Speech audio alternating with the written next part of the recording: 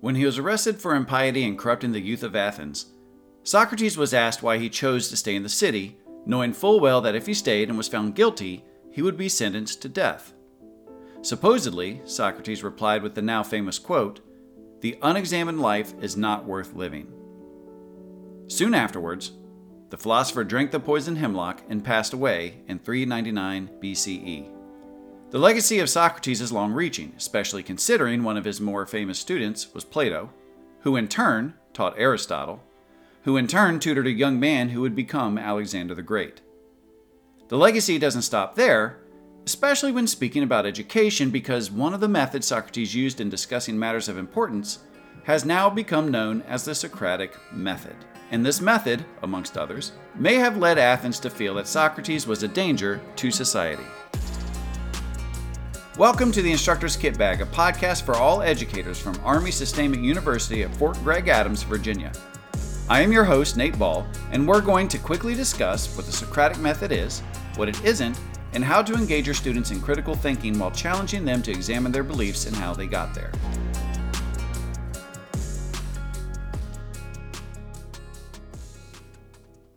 So the first order of business is to discuss what the Socratic Method actually is intended to do. Put simply, the Socratic Method is a dialogue of questioning between the teacher and the students. This usually takes the form of the teacher introducing a topic and having the students give their opinions and support those opinions. During this exercise, the teacher may drive the line of questioning with thought-provoking questions that are meant for students to examine their beliefs and possibly even challenge or change those beliefs. This benefits critical thinking by breaking up complex, difficult, or unknown subjects and allow everyone in the class to examine them. Most of the time, the Socratic Method should be used, not to teach, but to examine. That is to say, there can be as many answers as there are people in the room. The teacher does not give out their specific perspective and may not even have the answers to the questions provided. In this way, the teaching environment is a two-way street of learning, and examining conclusions is in a cohesive spirit. This is known as the classic Socratic Method.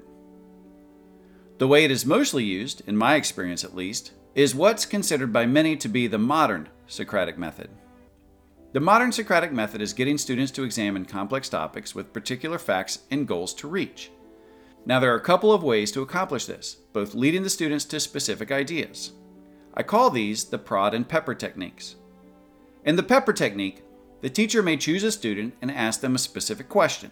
For example, maybe something about a legal ruling or an ethical dilemma in the medical field. That teacher will then pepper the student with rapid-fire questions, either to trip up the student, maybe to expose contradictions, or expose lack of knowledge. This method can be effective in certain areas of expertise, as it introduces quick thinking, articulated arguments, and the introduction of pressure to questioning. The prod technique is a little gentler.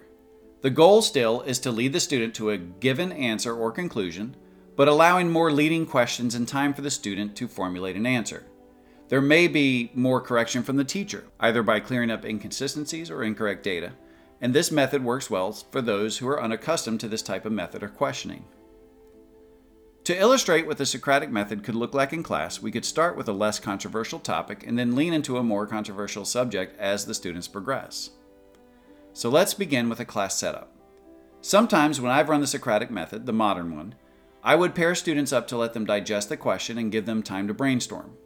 I have also just simply presented the class with a topic and had them do individual brainstorming and then just let the discussion begin.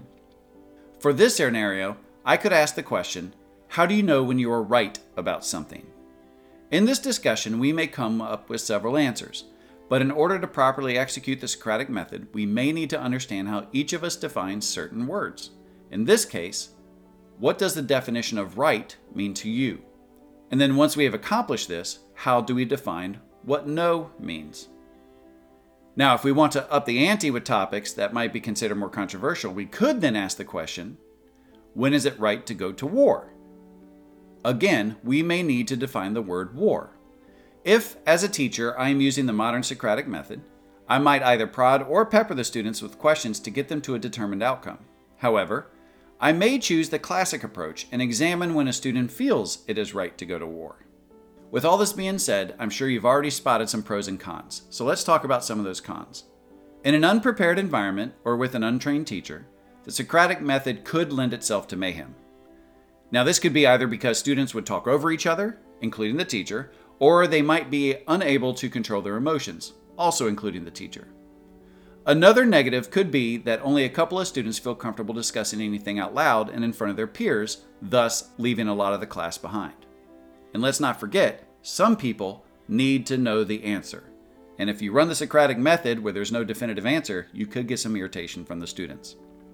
However, in a prepared environment with a trained instructor, the Socratic method can engage an entire class.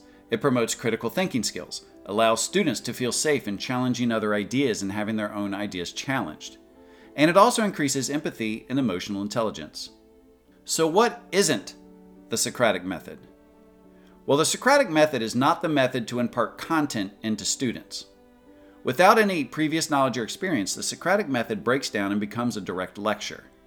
The Socratic method is also not a case study or something that needs to go through a troubleshooting process. A case study is its own method of instruction.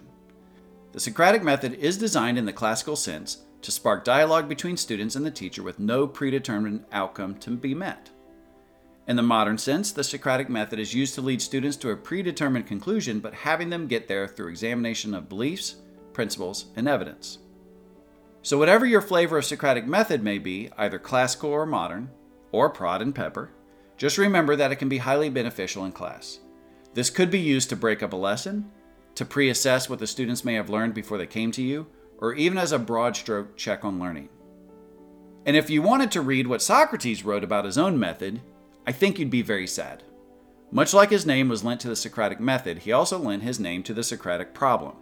That is to say, the attempt at figuring out what Socrates really thought about anything, seeing as how he never wrote anything down, and if he did, it has now long been lost. All we have left of his life is through his contemporaries. A couple of his students wrote about him, such as Plato, but another of his contemporaries, Aristophanes, was a playwright who did not care for Socrates at all. So much so that the man wrote several plays deriding and making fun of Socrates, as well as other philosophers, for their foolish views of the world. At any rate, whether he wrote down anything or not, we still have the idea of the Socratic method and how we can use it in the classroom.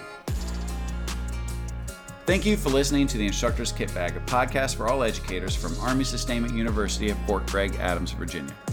I am your host, Nate Ball, and never forget to stop learning and never forget to stop teaching.